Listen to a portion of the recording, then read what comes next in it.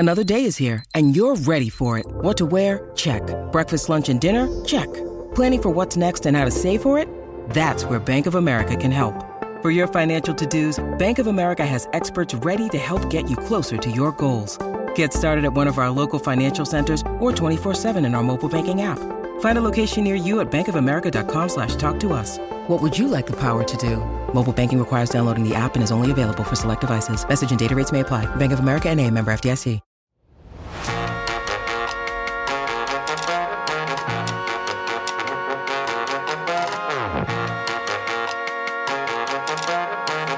What's good? It's the PHNX podcast. PHNX Cardinals. Bo Brock hanging out with you on a Tuesday, possibly the calm before the storm. Could one franchise quarterback make his way back onto the practice field as early as tomorrow? Could a franchise caliber heart and soul of the organization and Budda Baker make his way back out onto the practice field? We'll find all of that probably within the next 18 to 24 hours. Can't wait. But my favorite segment of the week is already upon us as we've got our guy Brian Baldinger. Of course, Baldy in the fold today. Every Tuesday joins PHNX Cardinals. And, you know, Baldy, a lot has changed in the last 2 weeks. You were very complimentary of this Arizona Cardinals organization. We liked a lot of what we saw, especially from the offensive side of the football.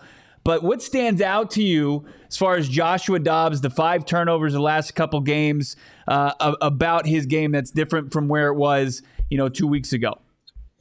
Well, I think even more than the turnovers, the 2 missed deep shots to Hollywood Brown. I mean, he got behind, the corner on both times. And it's a home run shot. You can see the frustration.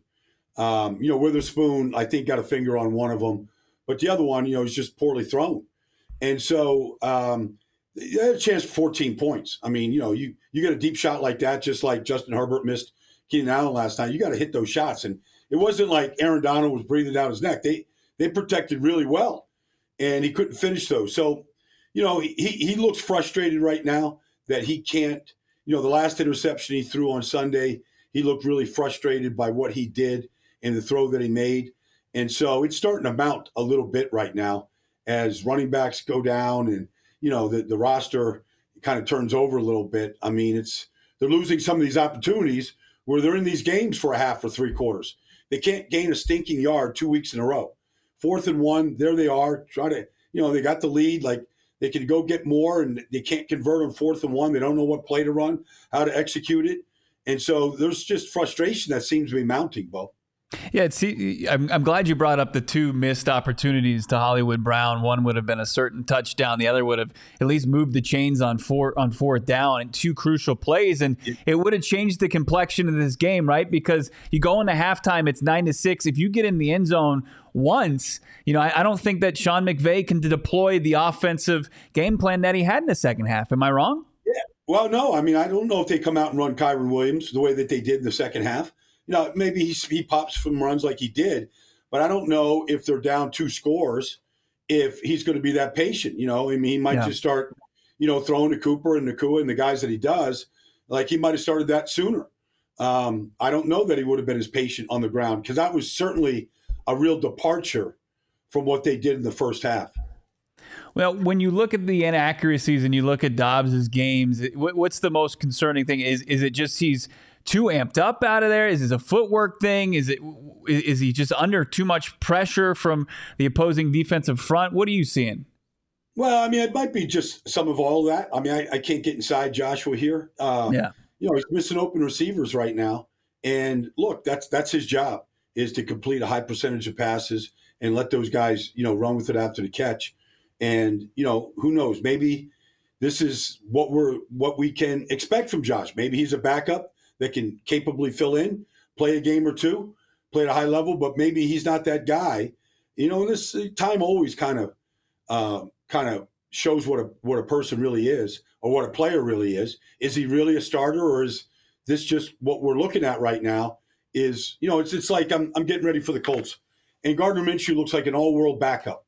He goes in there, starts a game, he gets a game ball, they win a game, and now all of a sudden, it's on him.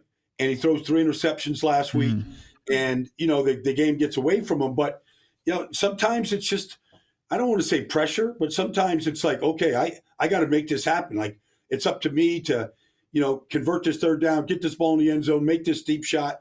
And sometimes guys just aren't wired to do that week in, week out and shoulder the load the way you have to in this business. Now, another person that's had a completely different 2 weeks than they did have to start the season was rookie third-round pick Michael Wilson. We were really excited about him. Where do you think he struggled to find himself? Why is he less involved in this passing game? I mean, he's not getting targeted. I mean, he had the big catch, I think, for 26, 28 yards, something. But I don't know. I mean, it's hard to say. Like they seem to still want to be a run first team, and when they're not running, Joshua's like taking off with it and picking up big chunks in some of his scrambles. Like it doesn't. Sometimes you just go, okay, a receiver's not involved the way we think he should be. When I watch some of these offenses, and Arizona's not that different than a bunch of them in this offense, that lacks rhythm and timing. Where you watch a healthy Joe Burrow right now drop back and the ball's out, reads the defense, ball's in Jamar Chase's hands, boom. And there's a rhythm to it. There's a timing to it. And it seems to me that rhythm and timing that you saw a bunch, like you saw really pick up with Stafford to Kupp and Stafford and Nakua, you see that timing where the ball's out before the guys are out of their breaks. Like I just don't see that from this offense right now. And we saw firsthand, like, Burrow and Chase got right against the Arizona Cardinals right before our eyes, 15 catches, 192 yards. Like, what were they able to do that, I think it's asking a lot for a Joshua Dobbs and a third-round rookie out of Stanford. Like, how do they, at least in their way, get back on track like Burrow and Chase have done in the last 2 weeks? Well, I mean, look, let's face it. I mean, Joe Burrow was the first pick in the draft. Right. Jamar Chase was the third pick in the draft. I believe maybe it was the fifth, but fifth, I mean, they're top of the board. They're the best coming out of a national championship program that we've seen in a long time, and they have unusual skills. And Joe's healthy right now. He got healthy against you, and now he's really healthy. And now they're just I mean, Jamar's got 50 catches after 6 weeks, and he was 2 weeks ago. He was saying, "I'm open. I'm always open." Right. And they weren't throwing the ball, so like they just have unusual timing. But you talk to Jamar, like. They've been doing this for 5 years. Like they did it for 2 years at LSU. They've done it 3 years here in Cincinnati. I mean, that's a lot of time together. Off seasons, college, pros, playoffs. That's just a whole lot of time together. You can't expect really Joshua Dobbs or Michael Wilson or Hollywood to have that kind of timing with so little time together. Yeah, we, the second half, completely different story. It seems like each and every week for this Arizona Cardinals team. But we saw this Rams team abandon the run and then come out and emphasize that in the second half. What is it that's sticking out to you as far as the second half woes? I mean, Nick Rollis' defense did a good job in the first half, but it was against a one-dimensional passing attack. What is it, that you're seeing from this Cardinals defense, just a short positive and then right back to kind of the negatives in the second half? Well, you're not seeing them play defense on the other side of the football, Bo. And typically if you're going to, shut down a running football team, you're going to penetrate. You're going to get them. So you see, if you're, look, if you're Arizona right now and you lose 4 yards on first down, like you're not running the ball on 2nd and 14. Neither is Sean McVay's not running it on 2nd and 14. You need some negative runs. You need them to think about handing it off on 2nd and 11, and dropping back, and where you can really alter your defense to really play for the pass and take some things away and maybe take their number one option away. But when you're gashing you for 8 yards on first down or even 6 yards, like it's just a whole lot easier to stay with it. And, that opening touchdown in the third quarter for the Rams, they really just ran it right down their throats. And they just, they got chunks and then they stayed with it with, good runs on first down. They just didn't, you just didn't see the negative plays that you need. And sometimes, you got to dial up a run blitz, you got to dial up a safety off the edge, whatever it is, to try and get them trapped behind the line of scrimmage, to take them out of that rhythm of running it. Yeah, I mean, it really felt like, at least against San Francisco, there's a disparity in talent, right? I mean, as far as what they were doing, blowing the defensive line off the ball, winning the line of scrimmage, where, you look at this Rams team coming into this contest, it felt like, they were in the same weight class, Baldy, and that didn't look the case in the second half. Like, You mentioned maybe dial up some run blitzes. Are they doing enough schematically, or is it just that talent disparity that's just at play in the second half of these games, or just at play sometimes when the Cardinals looked overmatched? Well, I've been studying the Rams really close, and a lot of people don't know the names of some of these guys, Byron Young or Roseboom, like some of these guys. But I mean, Steve Avila at left guard he looks like a sumo wrestler. Like that guy's a big, powerful man, and he's a good football player. And Alaric Jackson played good, and they've got their line together right now. I mean, Havenstein's always been a good player, but the thing that they do probably better than everybody else in this whole league is they literally are. I'm not going to get too technical here, Bo, but they're literally a 11 personnel team. They're literally one back, one tight end, 3 receivers. Except what they're really good at is their receivers are almost like a tight end blocking, like Cooper Kupp. Even this Nakua right now, they're excellent blocking at the line of scrimmage, and they seal the edge. They double team at the point. They dig your safeties out of the box. Like they're really good blockers. They probably Cooper Kupp is probably as good a wide receiver blocker as there is in the NFL. And I think there's sometimes when he has a good block that he's more excited about that than him catching his first touchdown pass of the season last week.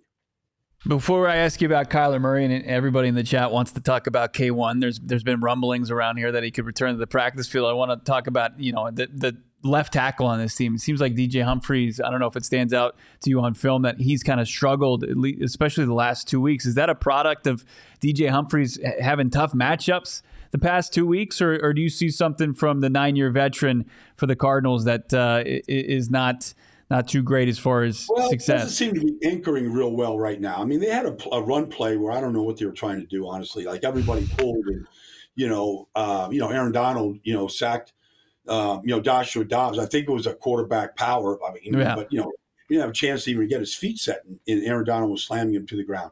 There had to be a missed assignment there. I don't know if it was Daly, but they've had changes at left guard that always affects your left tackle. I don't know if Daly's a guard at all. He just looks like a body in there right now. Like you got to have a team on each side, and guys just know each other. They just know how to help each other out because it's all teamwork.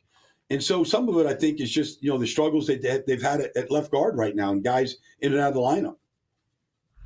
All right, let's get to the what everybody wants to talk about. It's Kyler Murray. If he hits the practice field tomorrow, what in your opinion is his biggest hurdle?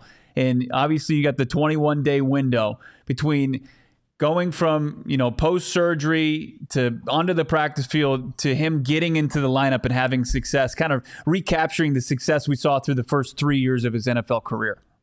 Well, it's a new offense. It's a new way of doing things. It's new players. So, you got to build your timing up. And it's one thing, even in the next couple of weeks, it's one thing to go out in the practice field. The game speed is going to be different. These guys, everybody's in full season mode right now. They're in win mode. And they've seen it now for 6 straight weeks. And so everything, his reflexes, his reactions, his eyes, he's got to catch up. He's missed a lot of time. And, a lot of these people went through the off seasons, the preseason games, and the month of September where everybody sort of is trying to get up to speed. And now you're seeing a separation in this league between the haves and have-nots. We're seeing a lot of blowout games. We're seeing teams that really struggle in certain areas, and they're not able to find different ways to coach that weakness up. So he's got to catch up to all that. And, just for example, just the missed throws to Hollywood, 4th and 5. I don't know if he's going to be any better than Joshua was. Maybe he will. Maybe it just comes back like he's back at Allen High School. I don't know. But I think that there's a curve where he's got to catch up to the speed. I mean, that sounds, crazy. K1 Sure. is always fast as anybody. But just catch up to the speed of the game and the speed that you got to play the game at and how fast these teams are playing. And what does K1 bring back to the Cardinals that isn't on the roster that exists right now, that Joshua Dobbs can't do for them at this moment? Well, I mean, Josh has done. He's still played well. I mean, Sure. Look, he's got the fumbles, he's got the interceptions the last couple of weeks. The turnovers are there, But, he's rescued a lot of plays. He's made a lot of big scrambles. He's kept them in games into the third quarter, even in these games they've lost recently to Cincinnati. And last week he's got him in the games. But, Kyler, he's a baller. Like, okay, I just remember that play against the Raiders last year, keeping a play alive, finding a way to win a game. Like, he's thrown the Hail Mary passes. He's won in the fourth quarter. He's gone to the playoffs. Like, he's just got so much more experience at all levels, major college football, the NFL level. And so, I think there's a certain amount of, I got to show this regime, this team, the league, that I was worth the contract, that I was worth the number one. Like, he's got a lot to prove. And so I think if he feels that way, and I think he does, if he feels that way, then he should prepare and play that way. Incredible insight from our guy Baldy, Brian Baldinger, jumping on all of our city programs, looking out for more from Baldy. But, of course, you can watch his work, NFL Network. You can follow him at Baldy NFL on Twitter for all his great Baldy breakdowns. You can find those across the YouTube streets as well. Looking forward to the next Tuesday, my man. Enjoy the games here already in Week 7 of the NFL season. Thanks, Baldy. It's fine, Bo. You got it, man. I'll talk to you next week. All right, sounds good. Brian Baldinger. So, we jump right into things on Tuesday with Baldy, and I didn't get Johnny's not gone. We didn't just fire his ass. We didn't just tell him, hey, here's a box, put all your shit in it and get out of here. Johnny Venerable he's just not available today. Got the day off. He'll be off tomorrow, but he'll be back in the fold on Thursday. But he's still covering, of course, this team. He can't get away from it. He's a sicko, just like all of us, seeking out Cardinals insight info as far as Kyler Murray. We got some updates for that. Buda Baker hitting Twitter, putting on social media, maybe a little cryptic tweets, could be saying that he might be coming back as well. Some info, some updates, of course, on the Cardinals stars. And also we're going to talk to Brad Spielberger. More NFL insight from more NFL experts. Brad Spielberger from Pro Football Focus is going to join us here later on the show. So without Johnny, we're going to continue all the giving you all that NFL insight that you crave here on PHNX Cardinals. Got to talk to you, of course, about our friends over at Circle K. Your inner circle. You got to stop at America's thirst shop. Don't delay any longer. Become a member of their new free membership program. Save 25 cents per gallon on your first 5 fill-ups. And your 6th, you're going to get a free selection of Circle K products. Pizza, coffee, Polar Pops, those fountain drinks, everything that you crave from Circle K. You can do that today, joining their free membership, The Inner Circle. Download it at Circle K, the app today. Terms and conditions apply. Participating locations, of course. Visit CircleK.com for more details. Also, got to tell you about our friends over at OG's Brands. Once you get all those snacks, once you load up on all the snacks over at Circle K, go load up on some OG's Brands at your favorite local dispensary. OG's Brands, you can use, you can figure out if you like the fruits, you like the creams. They've got the orange creamsicle as far as the creams. They've got the red apple, the watermelon, the peach as far as the fruits go. You get the mixed bags. Figure out which one's for you, or if you just like that variety, you can absolutely do that. Just get the mixed bags. They come in 100 milligram bags. Also, check out their all their Hall of Fame flavors, all their full product line at ogsbrands.com. Follow them on your socials. And like I said, find them at your local dispensary. Got to be 21 years or older and enjoy responsibly. I gotta say, I think the "Are you a fruits guy or are you a creams gal" is like my favorite thing that we do, and on our ad reads on this show. Yeah, I think that's it's basically the question that needs to be answered. And it's the age old question. It is it certainly is. As our producer Damon Dog chimes in. Let's see. Let's get into so everybody was crushing in the chat from the very get-go. Let's start with Craig. Why did we cut Myjai Sanders? It's a great question because a lot of people were excited about the third round selection from the 2022 NFL draft, part of Steve Keim's final draft class, because of his speed, his athleticism, his length.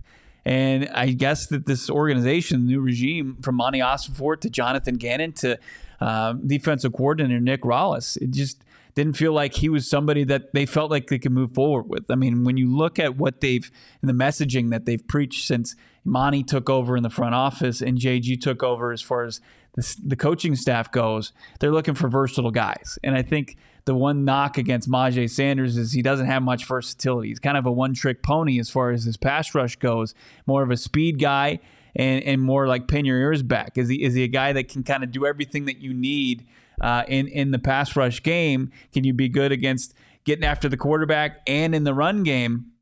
And I just don't think that that's what they saw from Myjai Sanders. Now it's a jam-packed room, and it's like a ton of guys from 6 deep right now. Would have been 7 with Myjai Sanders if they ever activated him off of the injury reserve, which never came to fruition. He was cut before that happened. But they decided, look, they like these other guys because of their ability to do different things. Like they want guys who are adaptable, who are versatile, who are violent. Like I think that you could say like Myjai, he can play the violent part. He can be smart, but is he adaptable? Is he versatile? And I don't think that that's anything that you see in his game.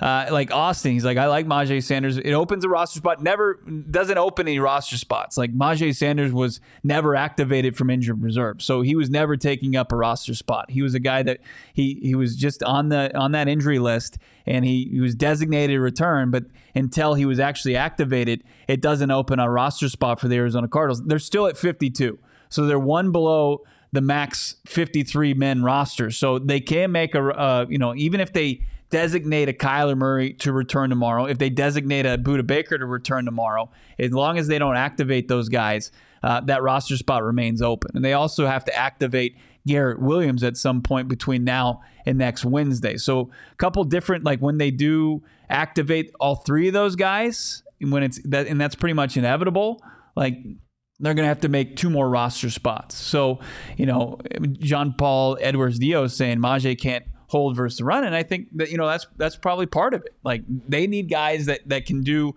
different things on this defensive line. Does he diversify it a little bit? Is it more kind of telegraph what you're trying to do when Myjai Sanders got in the game? I think the answer is yes. And they want guys that create conflict as far as opposing offense in knowing, okay, we don't know if Dennis Gardeck's going to drop back in coverage or if he's going to get after the quarterback. We don't know if Zaven Collins is going to do that either. So Myjai Sanders, I don't think, had that skill set in order to really crack a rotation outside of just being a guy that can go in there and get after a passer, and they need more from that. So it's unfortunate. We'll see if Myjai Sanders goes the way of, a Josh Jones or an Isaiah Simmons, where, and those were trades, right? Myjai is going to likely go through waivers unclaimed and he'll sign somewhere, but does he sign as a practice squad guy? Does he make his way onto a 53-man roster? Does he bite the Cardinals in the ass for letting go of a 3rd-round pick before really even plays in his 2nd NFL season? We'll see, but if anything's been shown so far is like Steve Keim selected players haven't kind of bit the Arizona Cardinals in the ass so far. Like nobody has emerged as big time players elsewhere, and the Cardinals said, "Man, you know what? I wish we still had this guy on the roster." Like so far, Monty Ossenfort is got a near perfect batting average. He's batting 1,000 as far as guys he's decided to let go and aren't really going and performing elsewhere. Let's see, DD's saying our CBs are being exploited when you see what Garrett Williams can bring. Absolutely. I think people are waiting for that. The thing I would say, though, with Garrett Williams is you're going to have to be real patient. I mean, this is a guy who hasn't played football in nearly a calendar year. He tore his ACL against Notre Dame at the end of October last season, and that was at the collegiate level. And there's a big difference there. He's going to be thrown in there, and I think they're going to try to work him in a little bit easier than you would even like with a guy like Kyler Murray and Baldy went over the hurdles at K1, who's in his 5th NFL season, like what he's facing. In the cornerback position, we're seeing it's brutal, especially when you're undermanned basically on every level of the defense. You're not getting the pass rush you need. You're not getting it at the second level outside of Kazir White. And then the secondary, it's been gashed by injury and it's been underperforming as far as on the outside, the cornerback spot. So absolutely, D-line is key, and they're not getting much, tough, great play from that defense. So it's kind of like it's a give and take, and we're seeing a lot of a take from opposing offenses on this defense. And Garrett Williams it'll be refreshing and nice to see, when he shows up and what he has to offer. But, Myjai Sanders, Garrett Williams, that's exciting stuff, right? But the main headline maker is Kyler Murray. What's the latest on Kyler Murray? I saw the news today, and it's repackaged news stuff that was said on the Arizona Cardinals flagship radio show station yesterday from Jonathan Gannon. It wasn't anything that we haven't heard before. you can kind of like look at his wording on it. But it's basically been like, we'll see. I mean, Johnny Venerable said on Sunday after the loss that he had a source that said he'd be shocked if Kyler Murray doesn't return to practice this week. And that's been from Sunday.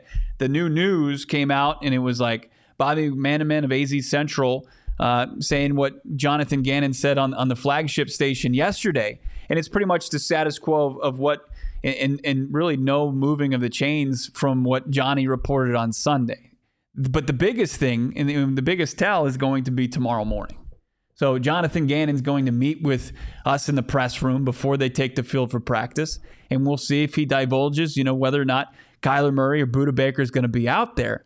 But, there hasn't been this much momentum all season long, and there's been plenty of times where, it feels like Kyler Murray is going to be designated a return, and it hasn't happened.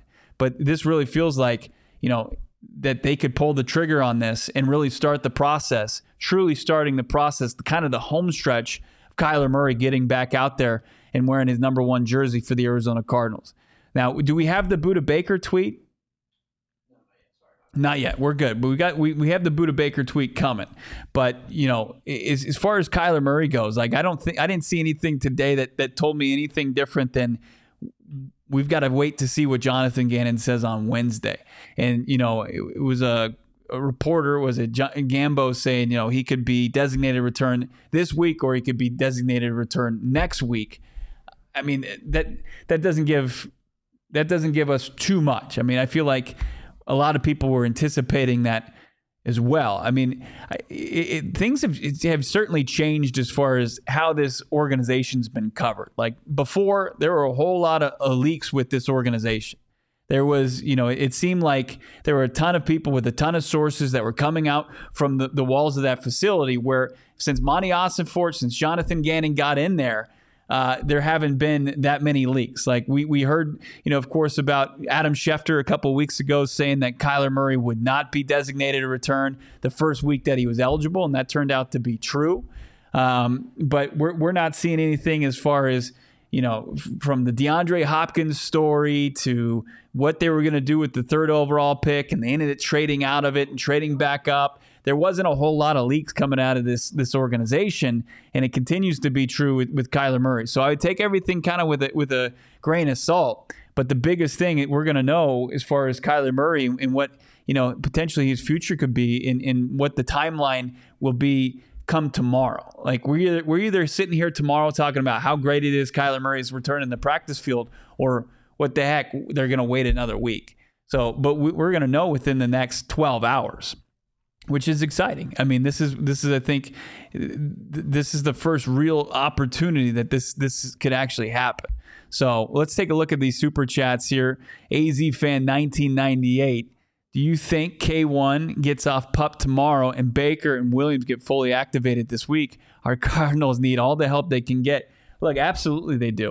As far as Budda Baker going from immediately designated a return to activated, I think that's probably the most realistic scenario, and we haven't seen that under Gannon, under Monty. It's mostly been guys have been designated, they practice, they get up to speed on the practice field, and then potentially they'll get activated like a week later, like Dennis Daly did.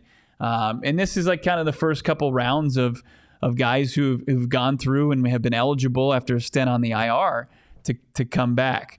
What did I see? Somebody was shading Florio, which was always good. I always approve of that. Arizona Animal, I don't care, or I don't know. Florio's still probably talking shit about the Cardinals, LOL. Yeah, no doubt about it. And I think Florio, he repurposed some of the info coming out of some local affiliations here from AZ Central to 98.7, and that's fine. But I think ultimately, I don't think anybody truly knows definitively until tomorrow. But tomorrow's the big day. Step Hens and Kyler practicing will be a welcome sight, no doubt about it. We had the All-Purpose podcast today with Greg Dortch, and I asked him directly, because that's exactly what it is, right? When Kyler Murray becomes designated return, it's not Kyler Murray's designated return And just like we were talking about with Buddha, like it doesn't, like Kyler's not playing against Seattle. That ain't happening, right? He's got to get acclimated to this offense. So Kyler Murray, like what does him just being designated return and hit the practice field mean for Greg Dortch and his teammates? Like how big of a boost can that give him? This is what Greg Dortch had to say. But what would it do? Like just getting him back on the practice field, what would it just do for the rest of yourself, your teammates? Man, that's QB1. I mean, I feel like just the energy and the swagger that he brings, like Kyler's confident. You get what I'm saying? When you have a guy that is the leader and he's that confident, it just trickles down to each player. You know what I'm saying? Defense, offense, special teams, he's confident. So you have to be confident right with him. But like I said, he's itching to get back out there. And I know they want to make sure that everything's right for him so he can come back in and be successful. And I think when the time is right, he'll be ready.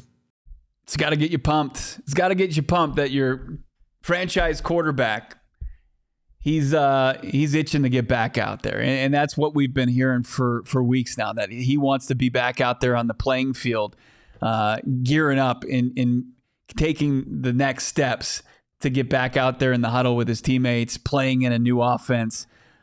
So hearing that from Greg Dortch and their pals, like they're boys, like Kyler Murray and Greg Dortch, they are absolutely boys. It's not like, hey, they just happen to be on the same team and teammates and acquaintances just throughout, work friends, right? Like Damon and me. Like Damon and I, we haven't been out to get beers together yet, so we're just work friends. We're not official friends. So, but Kyler Murray, Greg Dortch, they are official friends.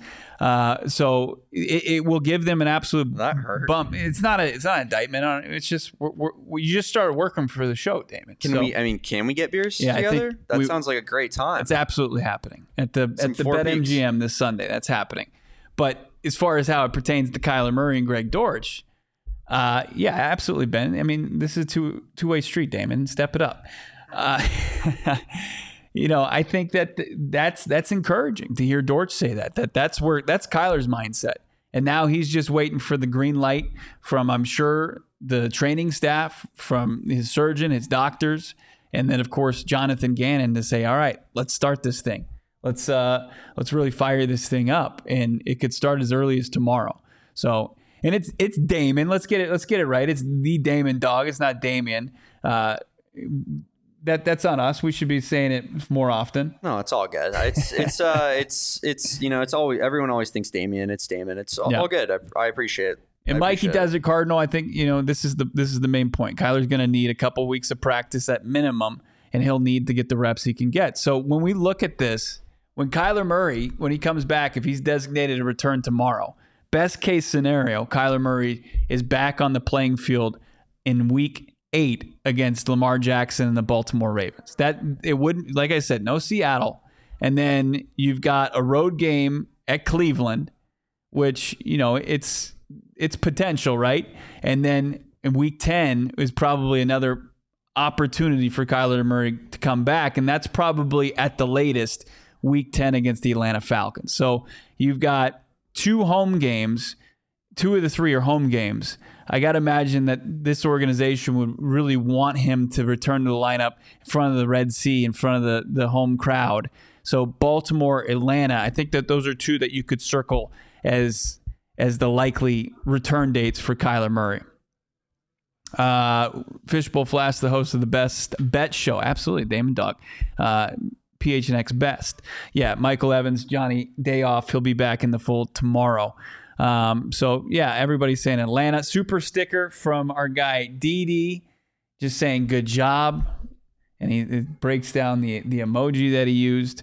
Johnny must be cutting down trees in his lumberjack shirt that he was wearing in his post in our pre and post game on Sunday. We never got a comment from Johnny about that. There was a lot of people coming at him for the lumberjack flannel, and he never responded to it. He usually responds to those type of. He won't be responding to his basic bitch ways with his lumberjack and his pumpkin spice.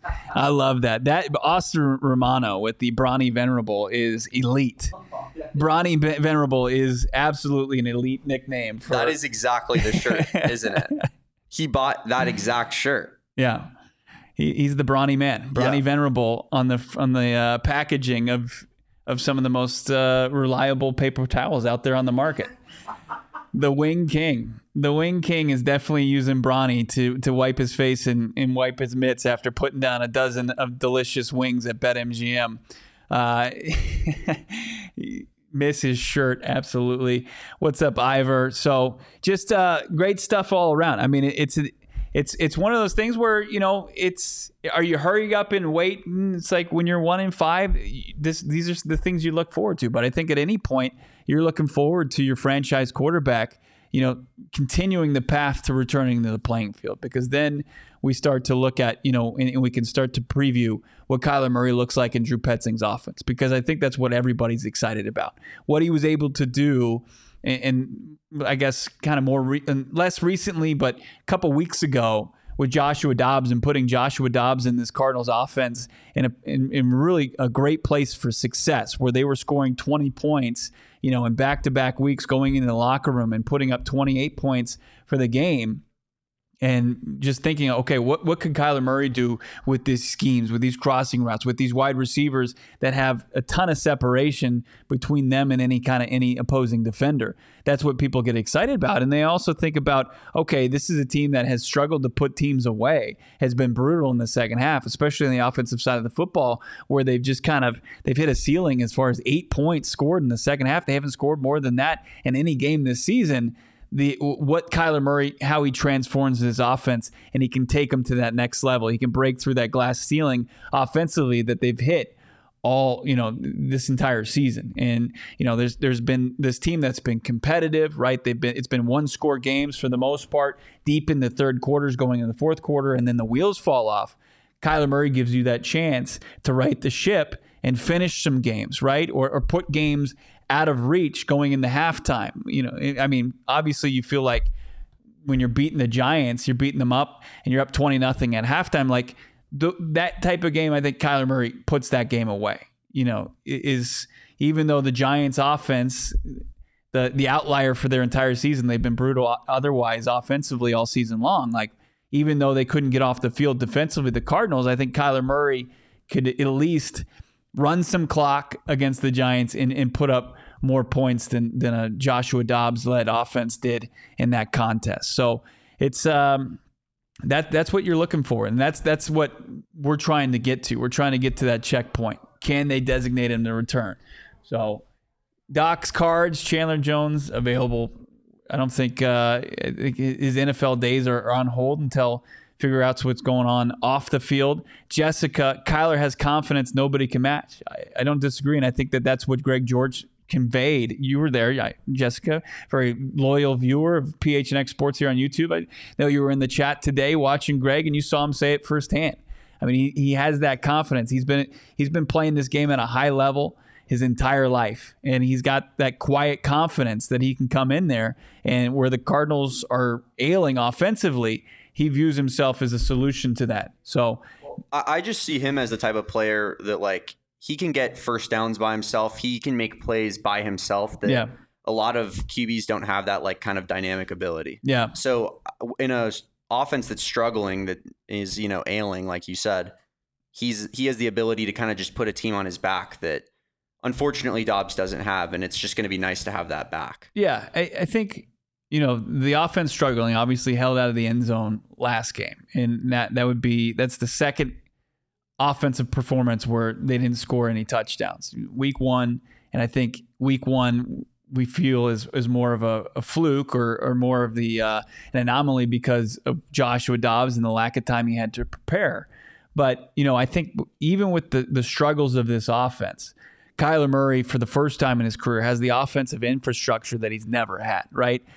I've talked about this, and I say I want to see from this organization, from the coaching staff to the players on the field, put themselves in a position to where Kyler Murray doesn't have to come in and play hero ball and be the savior. But I think they at least offer in a different way from last year, where the previous regime absolutely relied on Kyler Murray to fix and cover up a lot of their, I guess, deficiencies, to where the infrastructure is there from a play calling standpoint, to an offensive line standpoint, to a playmaker standpoint, to where Kyler Murray, he can play with in the offense and show off his incredible skill set, especially the accuracy, which we've been missing the last couple of weeks, but then also make those plays you're talking about, Damon, to where if something breaks down, that's where he kind of kicks it into a different gear, to where it's nice to see the mobility and the athleticism from Joshua Dobbs, to where Kyler Murray is next world with that. And we'll see, I don't know where he's going to be coming back from this injury, but he's still,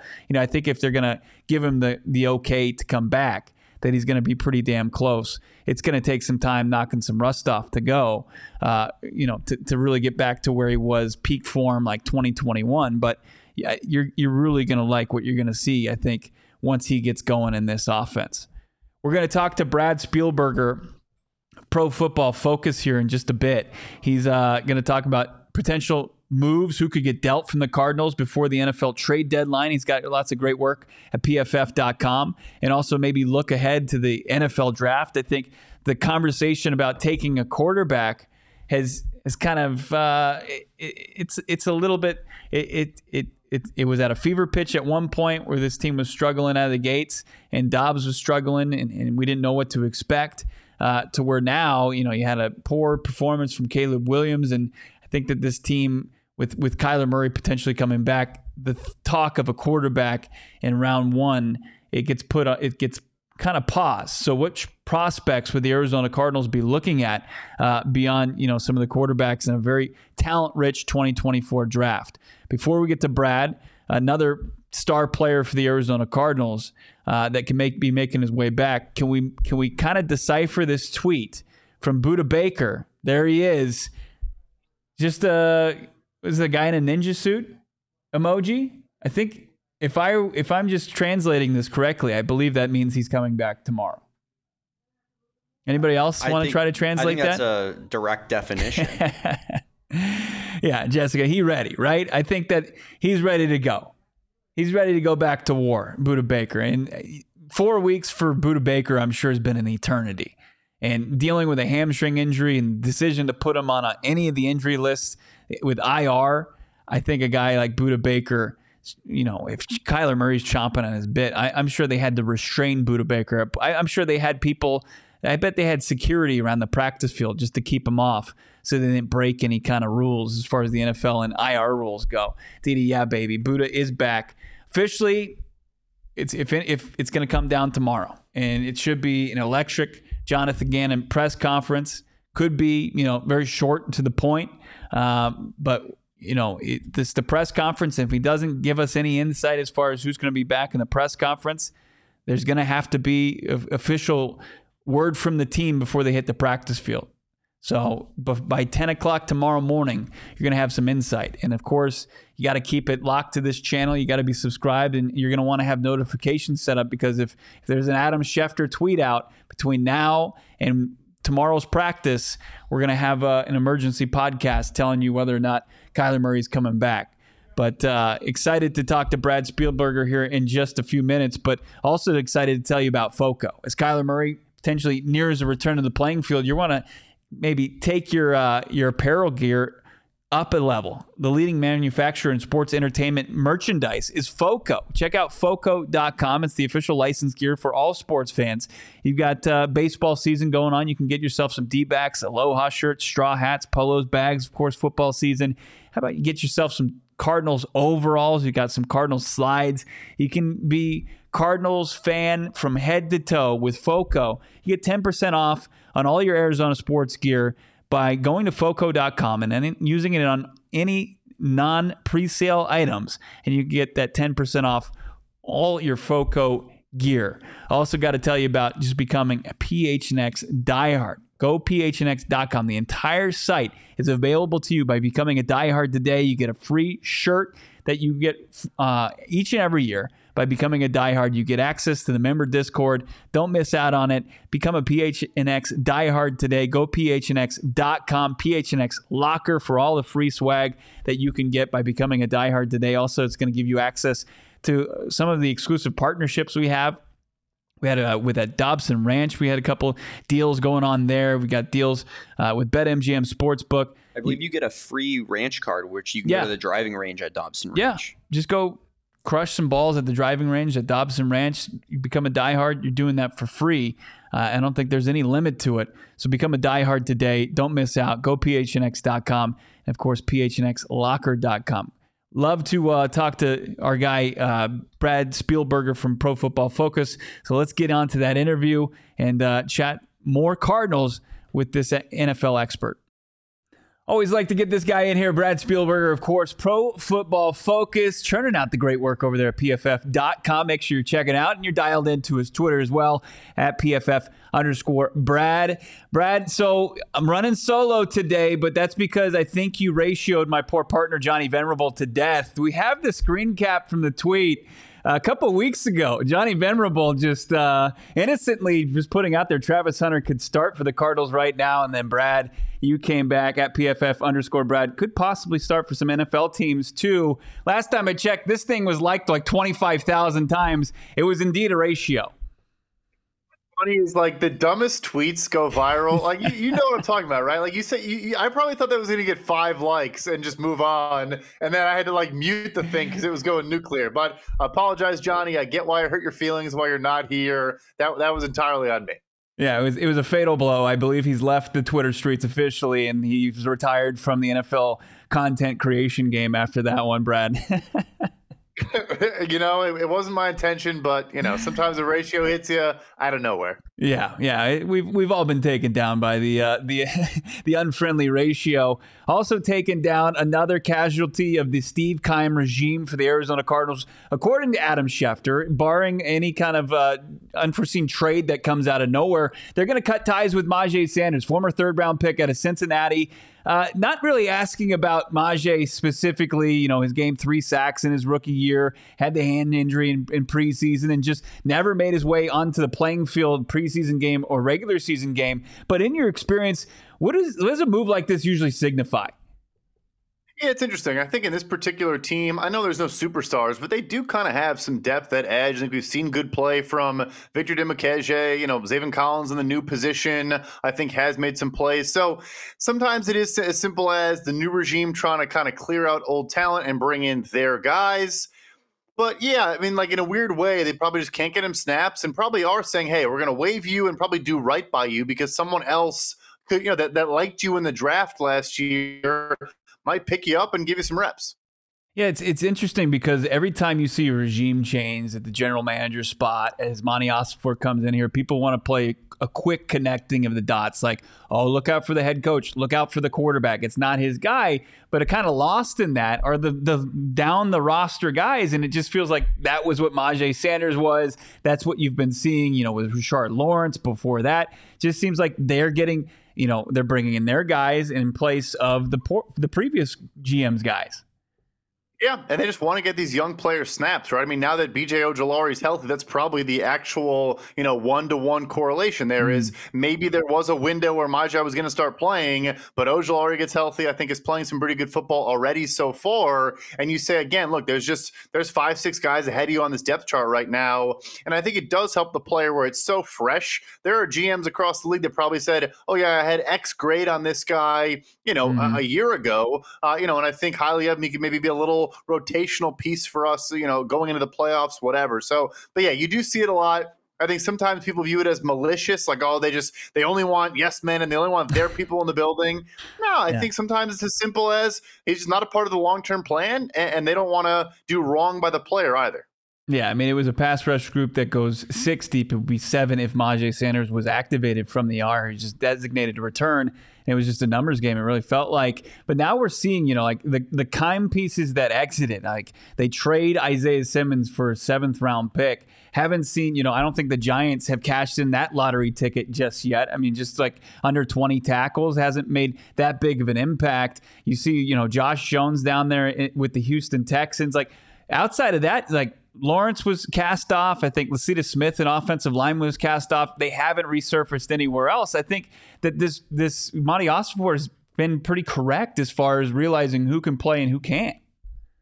No, for sure. I mean, I think Josh Jones is a pretty good player, a pretty solid swing tackle, and he's kind of come in there, got hurt because if you're a Houston Texans offensive lineman in 2023, like, be careful. Maybe just roll up in bubble wrap because you're going to get hurt. So, he's played some left guard, he's played some right tackle. But, yeah, like you said, these guys are either not signing with teams or not playing, and it probably, sends a message. This wasn't, they won't use a guy that I think has potential. Like, he probably doesn't look all that good in practice.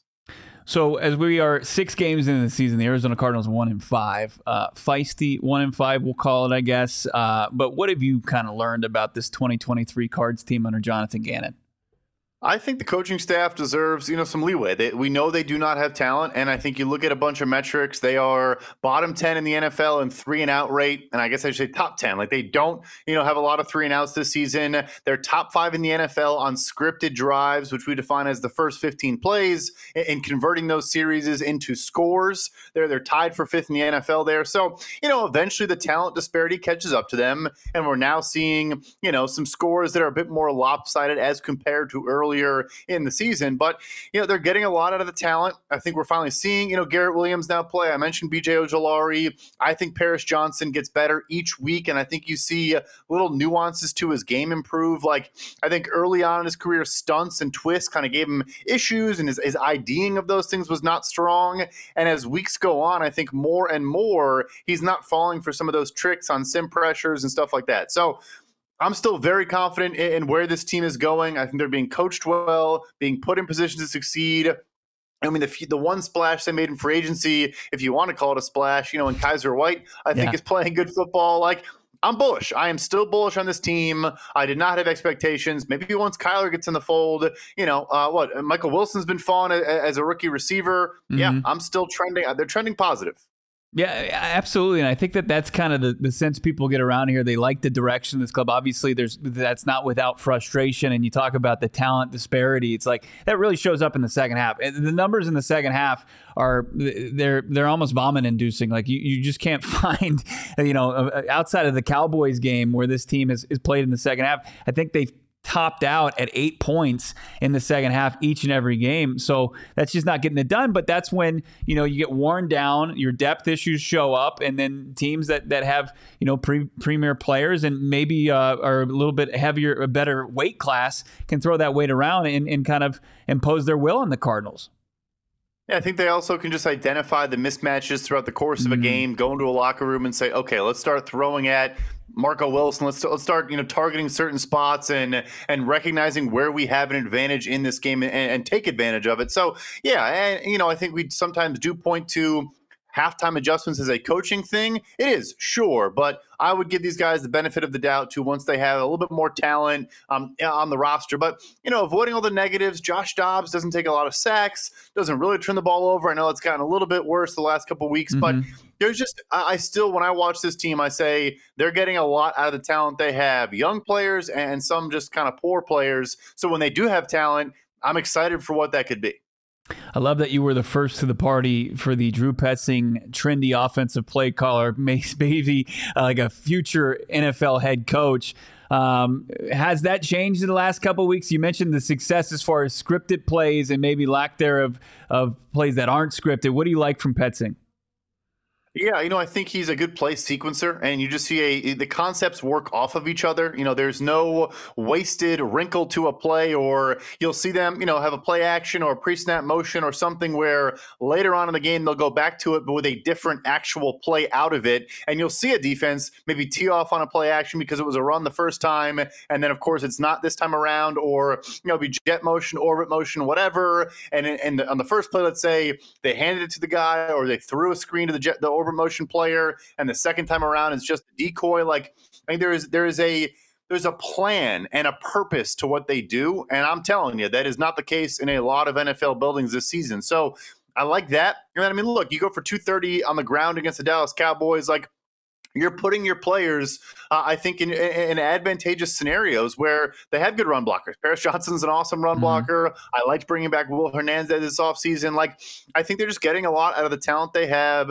I mentioned all the young talent, et cetera, et cetera. So, yeah, look, there's going to be some ugly plays here and there, but I think it's an efficient and, competent offense, which sounds like a low bar, but I'm a Bears fan. I have a Steelers podcast. The bar is competent is actually a decently high bar, is what I've learned.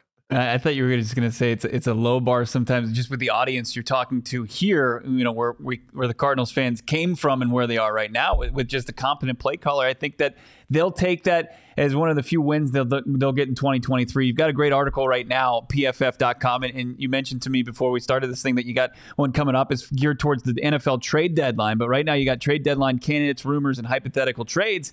Cardinals not involved in this article. Me and Johnny would throw around a couple names, and like the quartet of players that we looked at, I just don't see them moving. And it's headlined by Zach Ertz. Throw G.J. Humphries right there, probably one of the highest paid players on this team. He's struggled as of late at the left tackle position. Dennis Gardeck, who's been a nice guy who's had a good little season here, about 4 sacks. Do you envision anybody, and Marquise Hollywood-Brown, of course, who got a lot of run a couple weeks ago when, I don't know if you could say that they were true rumors, but Marquise Hollywood-Brown, there was interest. What are your thoughts? Any true candidates that could be dealt before the deadline for the Cardinals? Yeah, I know teams have called Arizona about Marquise Brown, and as far as I understand it, at this point, they've been rebuffed. I think the team likes him, and obviously we know the connection with Kyler Murray. The Gardeck one is interesting. He has been great, but historically, obviously, been a rotational pass rusher in a bigger role now. And I think that, to me, is always the number one spot. If you want to get someone to overpay at the deadline, it is a good pass rushing edge rusher, because contending teams that want more juice off the edge are going to pay a premium and are going to give you a little bit extra, because it's such a valuable component to what you're trying to do.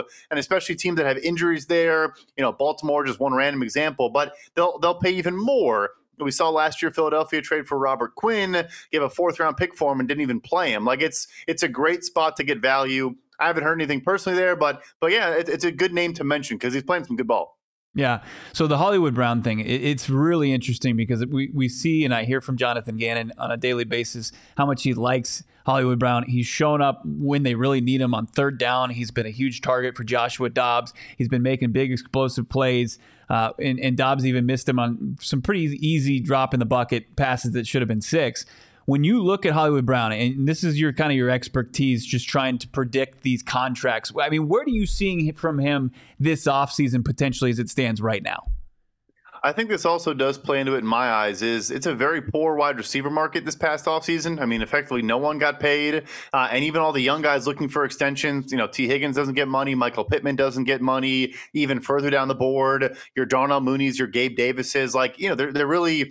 It was a down offseason for the wide receiver position, kind of at large, and so I think you are talking tier 2, and you're maybe not even getting to 20. If you are getting to 20, it's 20 flat or right at that number, which going forward with, Justin Jefferson and some of the other players that are going to get paid will look like a decent contract. So yeah, I think he is maybe a tier 1B or 2A, like receiver. He's a good player. I know we love to define what a quote unquote number 1 is. He can be maybe the best receiver on a team if you have good depth there, and you have a couple of good young players around him, and still be a playoff team and a competitive football team. So yeah, I don't think it's going to break the bank, and I think that maybe a franchise tag is required at the outset, but that you can get a deal done in the low 20s, which I think is reasonable.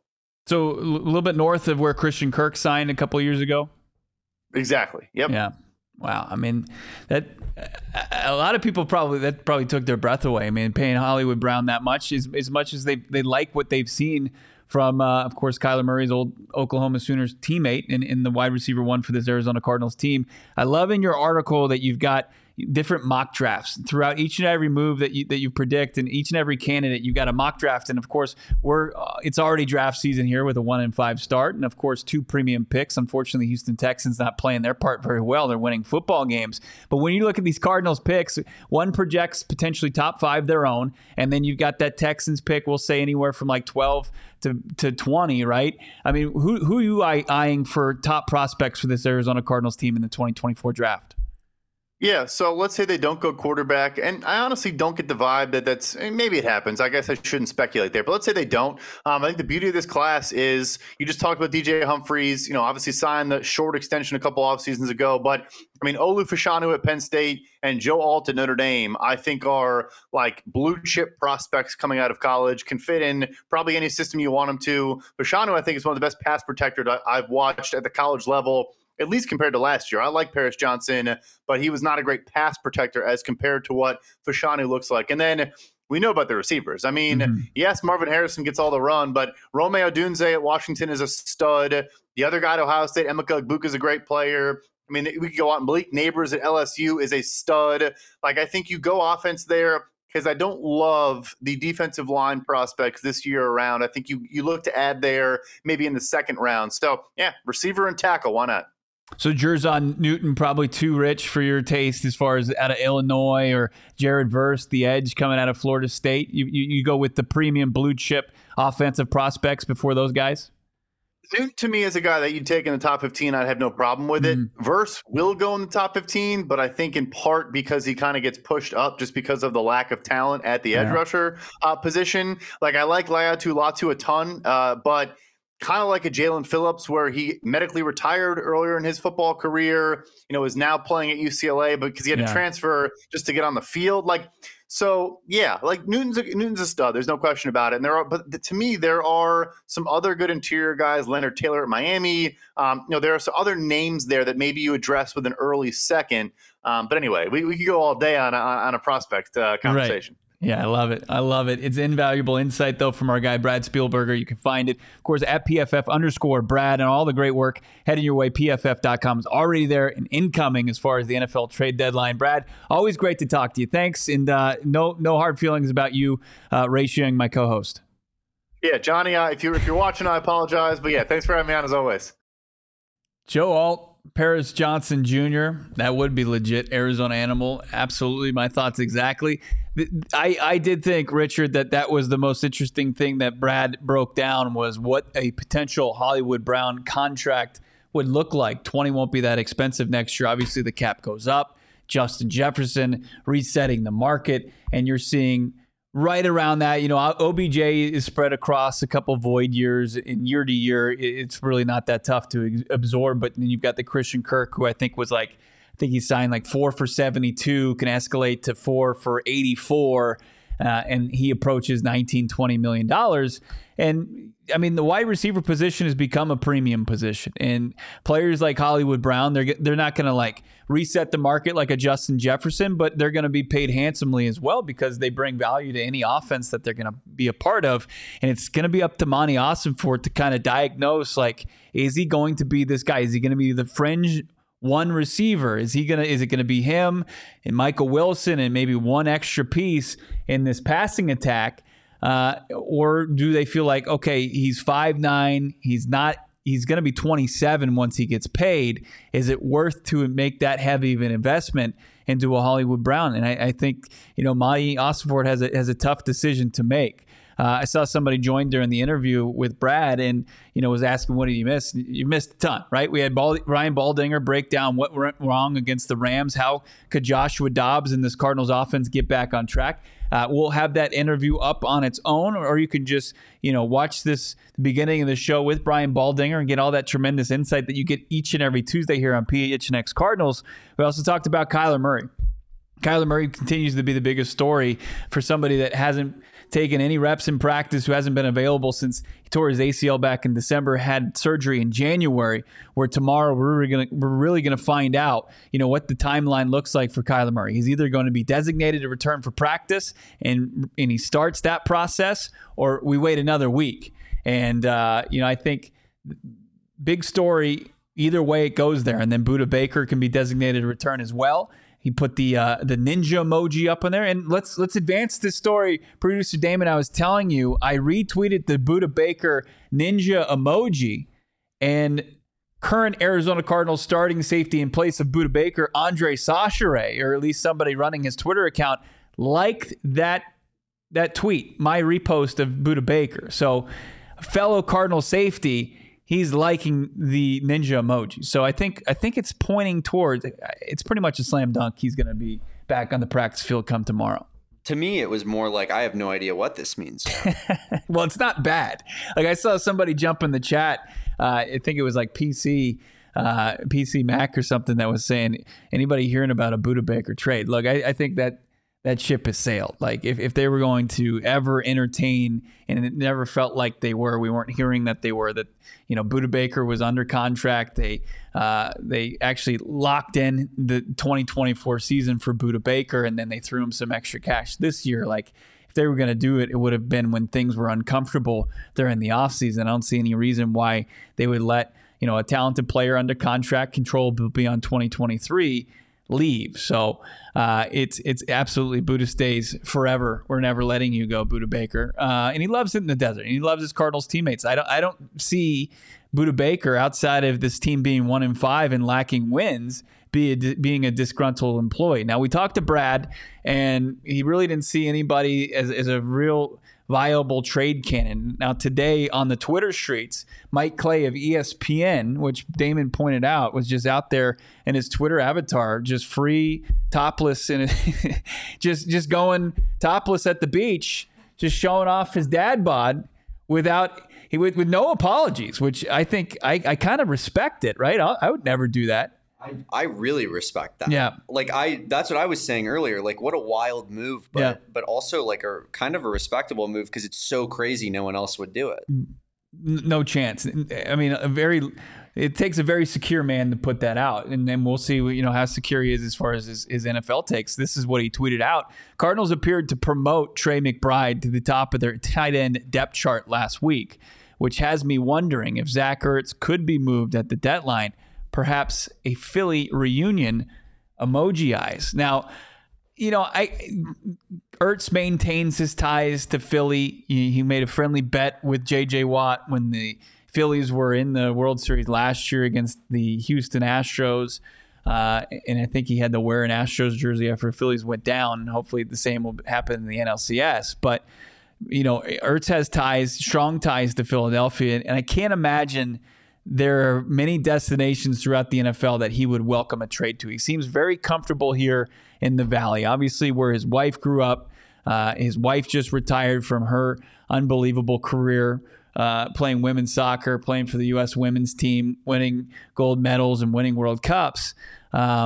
And then, of course, they welcome their first child. I think he's very settled here. And the idea of picking up and moving at this stage in his career, a guy who's already got a ring, he's made a ton of money, like, what does he really want to go?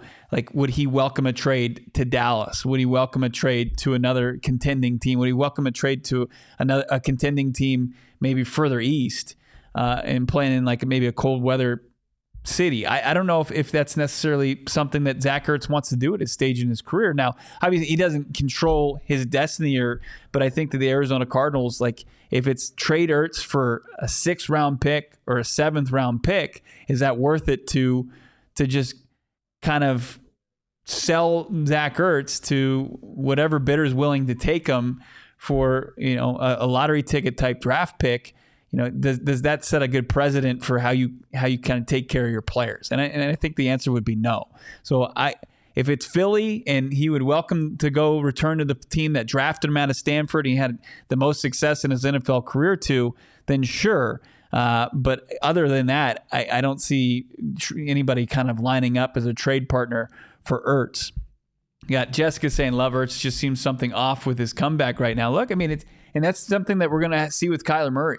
Is when you come back from a knee injury and you're trying to knock off the cobwebs and you're trying to knock off the rust. I mean, one thing's physically and the next thing's mentally, and these are non-contact injuries that can mess with you. And I think that all the players go through it. Richard's saying Ertz going to probably retire at the end of the year, may sign a one-day contract to retire as an Eagle. That could possibly happen. Absolutely. I mean, there's enough goodwill that remains between him and the Philly organization. There's no bad blood there. But I think Ertz, if he would, and that's a pretty stacked tight end room, like led by Dallas Goedert. Does he want to go there? He's got a pretty premier role here, even with McBride taking most of the snaps last week. And also keep in mind, McBride he saw a lot of snaps at the end of the game when the game was already in hand, like where they just running a younger player out there, and Zach Ertz, it didn't make sense for him to go out there coming off an ACL injury and the surgery he had on his knee. Chikai Whittingham saying Ertz retires with his wife this year. I'm here for it. Look, I think that would be great. I think that Zach Ertz playing his remaining days here, it's not worth it to me to go out there and try to get a 6th, 7th round pick, because I don't think you get much more than that for Zach Ertz. He is signed through 2024, but his contract lines up to where after the season, if you cut him, I think you absorb $5 million in dead cap money, but you save $10 million in cap space. So yeah, I think that's exactly right. Right. 5 million dead cap, 10 million 50,000 you'd save.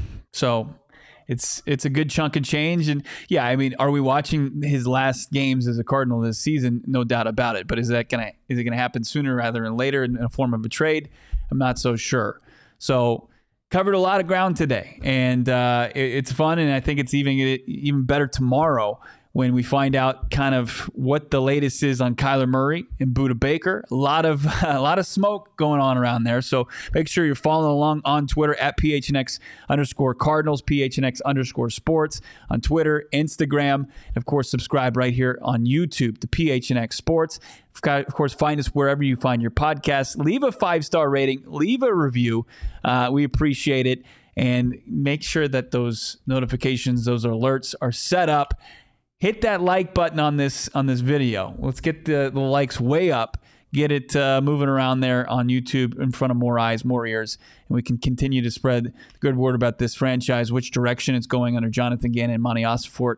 And can't wait. Hopefully we're giving you good news tomorrow about Kyler Murray and Budda Baker. In the meantime, enjoy the D-backs game, enjoy the Yotes game.